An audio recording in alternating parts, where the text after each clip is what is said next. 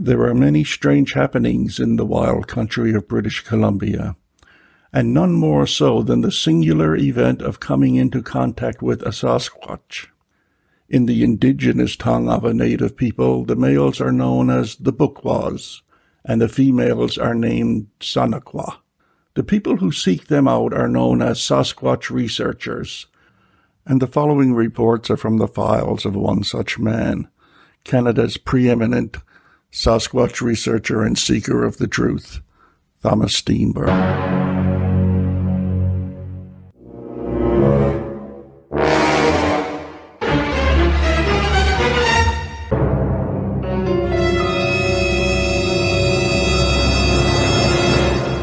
Fall, September of 1978. Been at this for a very, very long time. I've talked to hundreds of people who claim to have seen it. I've talked to people who have found their tracks. I've seen footprints on many occasions myself, alleged footprints, and I intend to believe a good number of them are possibly authentic. I have interviewed hundreds of people, and in all that time, have I ever seen this creature myself? My answer to that is maybe. And in the summer of 2005, on the west side of Harrison Lake, approximately going up a 20-mile bay area, West Harrison Lake, I was taking the property night watchman there back home. I saw a figure about a mile away on a cut line, power cut line, disappearing into the trees on the right-hand side. If that was a man, no, I have not seen a Sasquatch. If that was a Sasquatch, then yes, I've seen it. But it's too far away to see any details, so that's why I don't say for sure that I've seen a Sasquatch. One thing you'll know about me, learn more about me, I have one philosophy in research, just one, and that is stick to the facts and never deviate from the facts.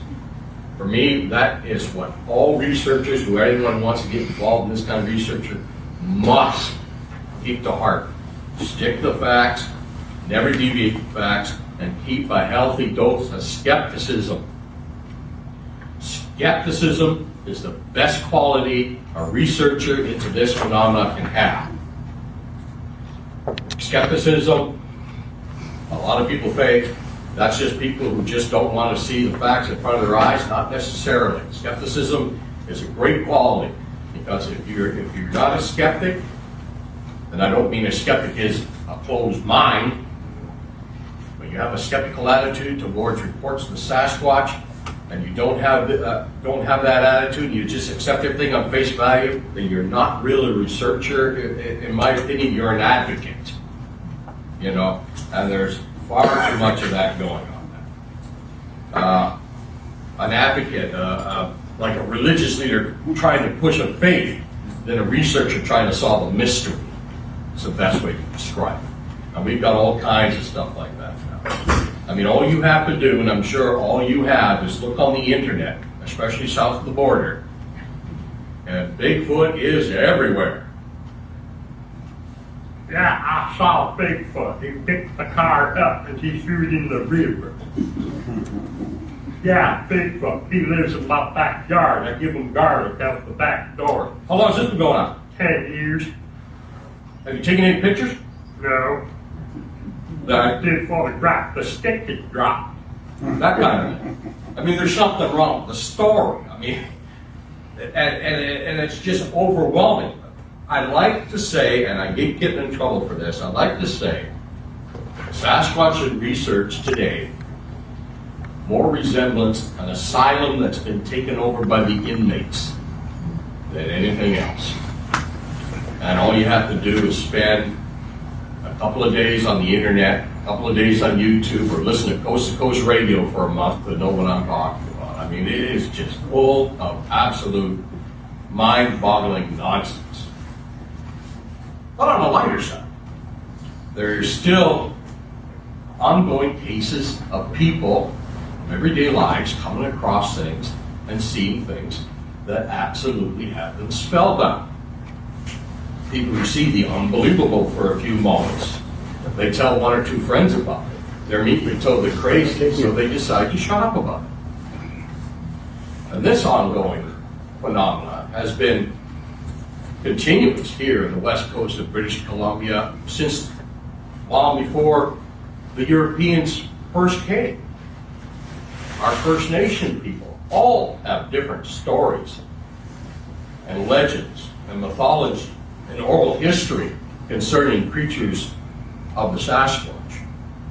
As a matter of fact, the name Sasquatch itself, well, I'll talk a little bit more about that when I get into the presentation.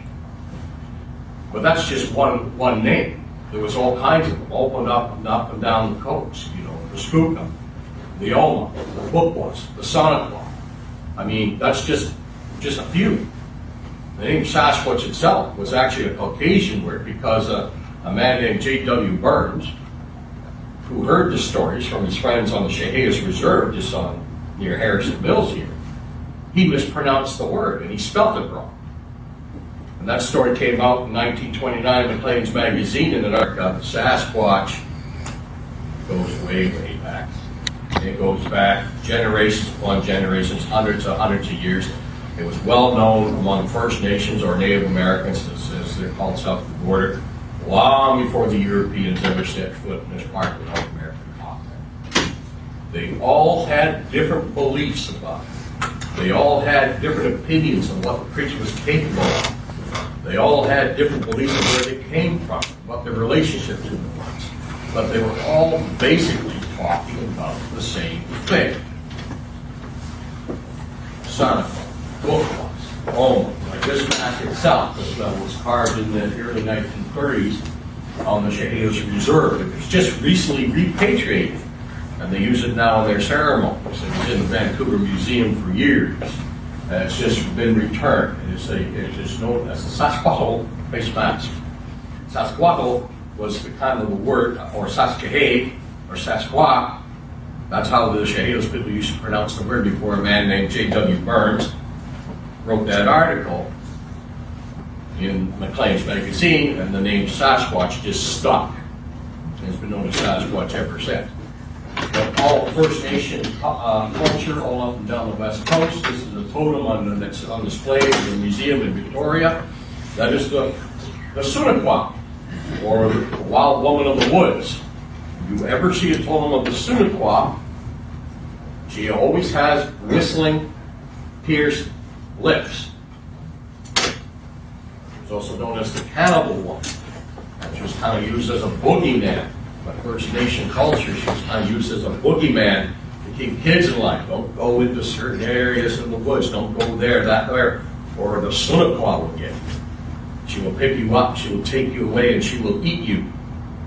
So basically, in many cultural aspects in First Nation history, the Sasquatch wasn't the male that people were told to avoid and dread. It was the female. They were nasty. They would take you away, and they would feed on you, things like that. That was the kind of the way the oral history went.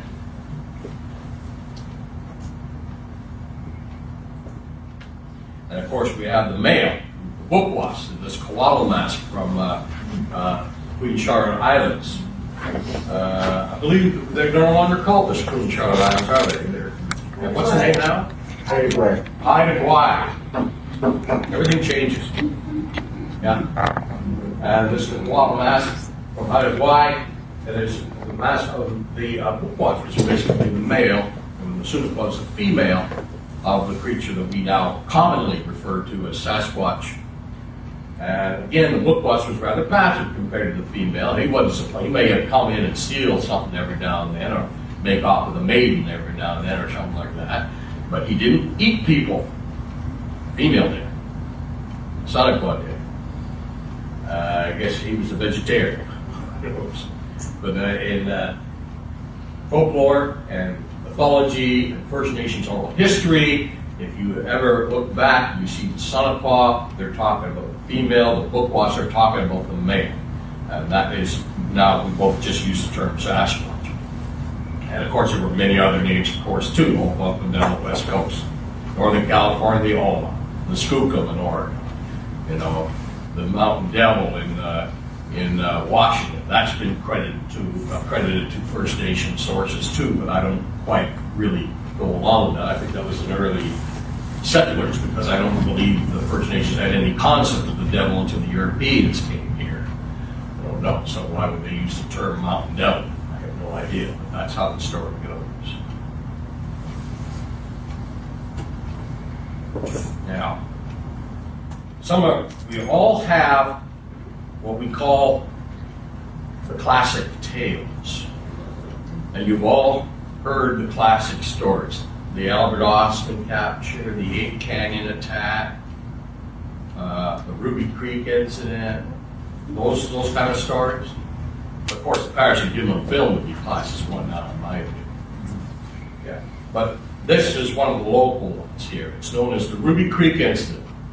Ruby Creek, the Chapman property on Ruby Creek, which is just, 40 minutes from here along Highway 7 and between Agassiz and Hope, if you know where Ruby Creek is. In 1941, when this incident occurred, the Lougheed Highway didn't exist. It wasn't there. All there was a little dirt road that wriggled around in wide circles all through the First Nation Reserve there. And the railway was there. The railway tracks were there. They existed. That's how most people got there, walking along the railway tracks or going down the river by boat. And Mrs. Jenny Chapman was living, and her family, Mr. George Chapman, were living in this house on this piece of property right on the banks of the Fraser River in 1941.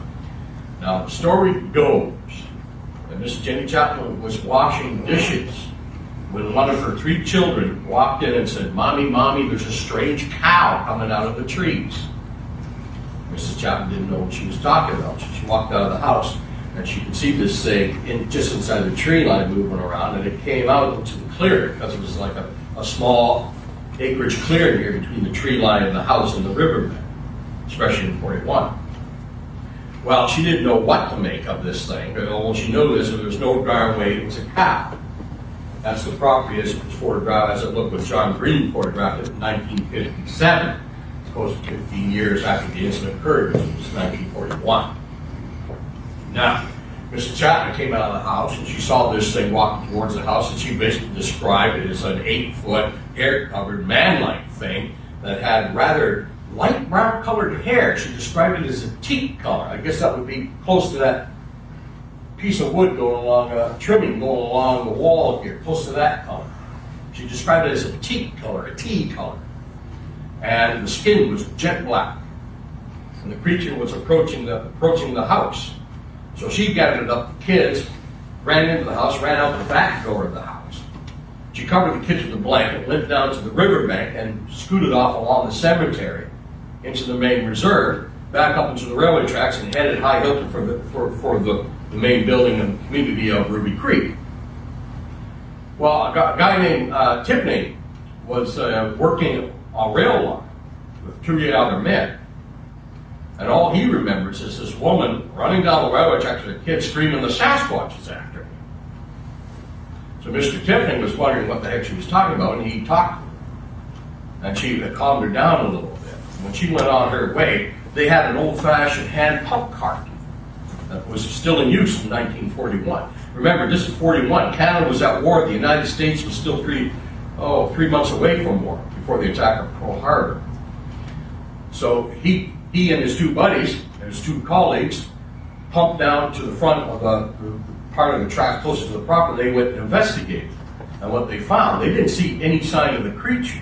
But what they did find was the tracks coming across the garden through what was a potato patch, circling the house, looked like it may have gone into the house, and circled the house again, and came out to where there was a lean-to, which doesn't exist when this picture was taken, but used to lean against that side of the house, which had several barrels of salted salmon in it. Now, one of these barrels of salted salmon had the lid torn off, and they assumed that whatever it was sampled the fish, didn't like what it tasted, and it dumped the contents out all over the place. And then the track sort of went off down to the riverside, where they assumed it was probably trying to wash the salted salmon taste out of its mouth. And then the tracks made a beeline straight back across this property, straight through to the trees, and just through those trees a little ways is the railroad CPR line that goes right through that area.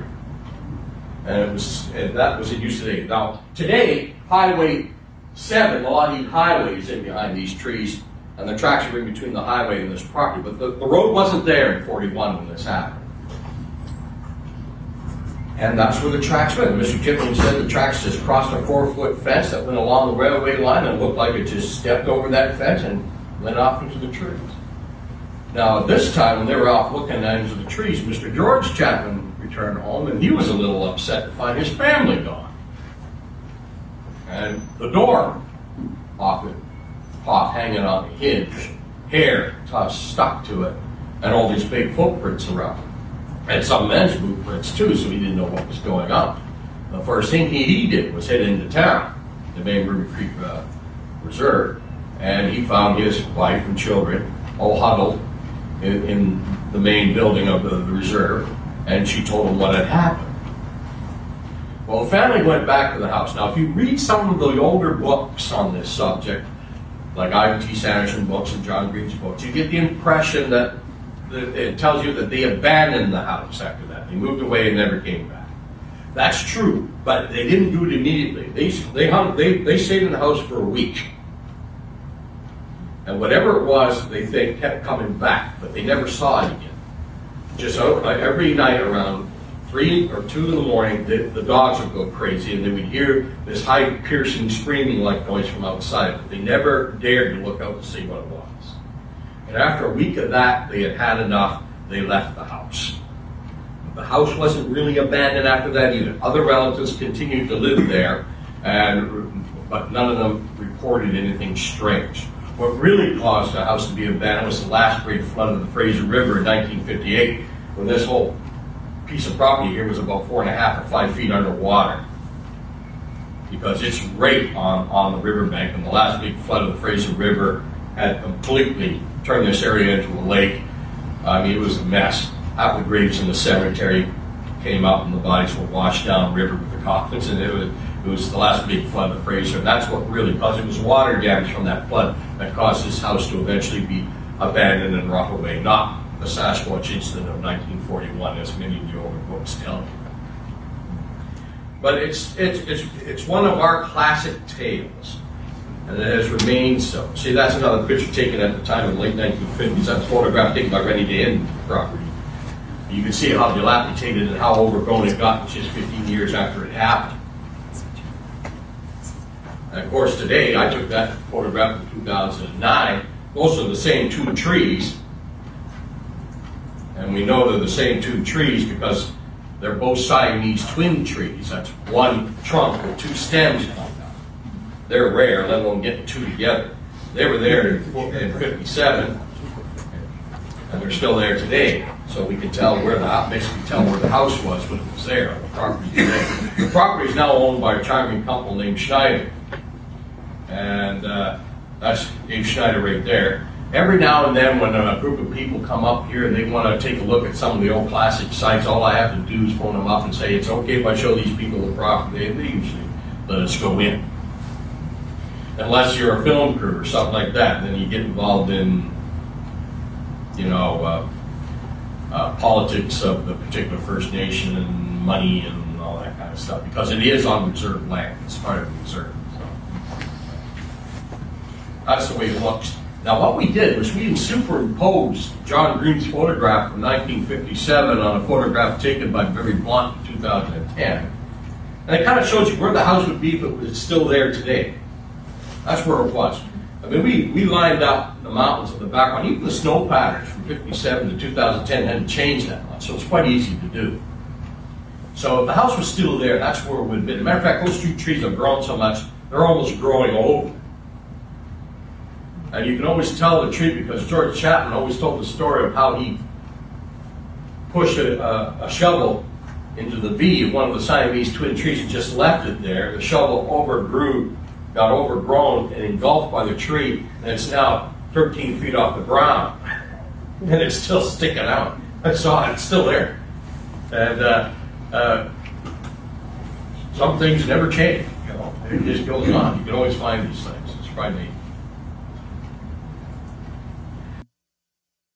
Okay, dear listener, that about wraps it up for now. My name is Jerry Matthews. You can reach me at yellowcoyote@talus.net. Thank you for your interest, and until the next time, keep searching.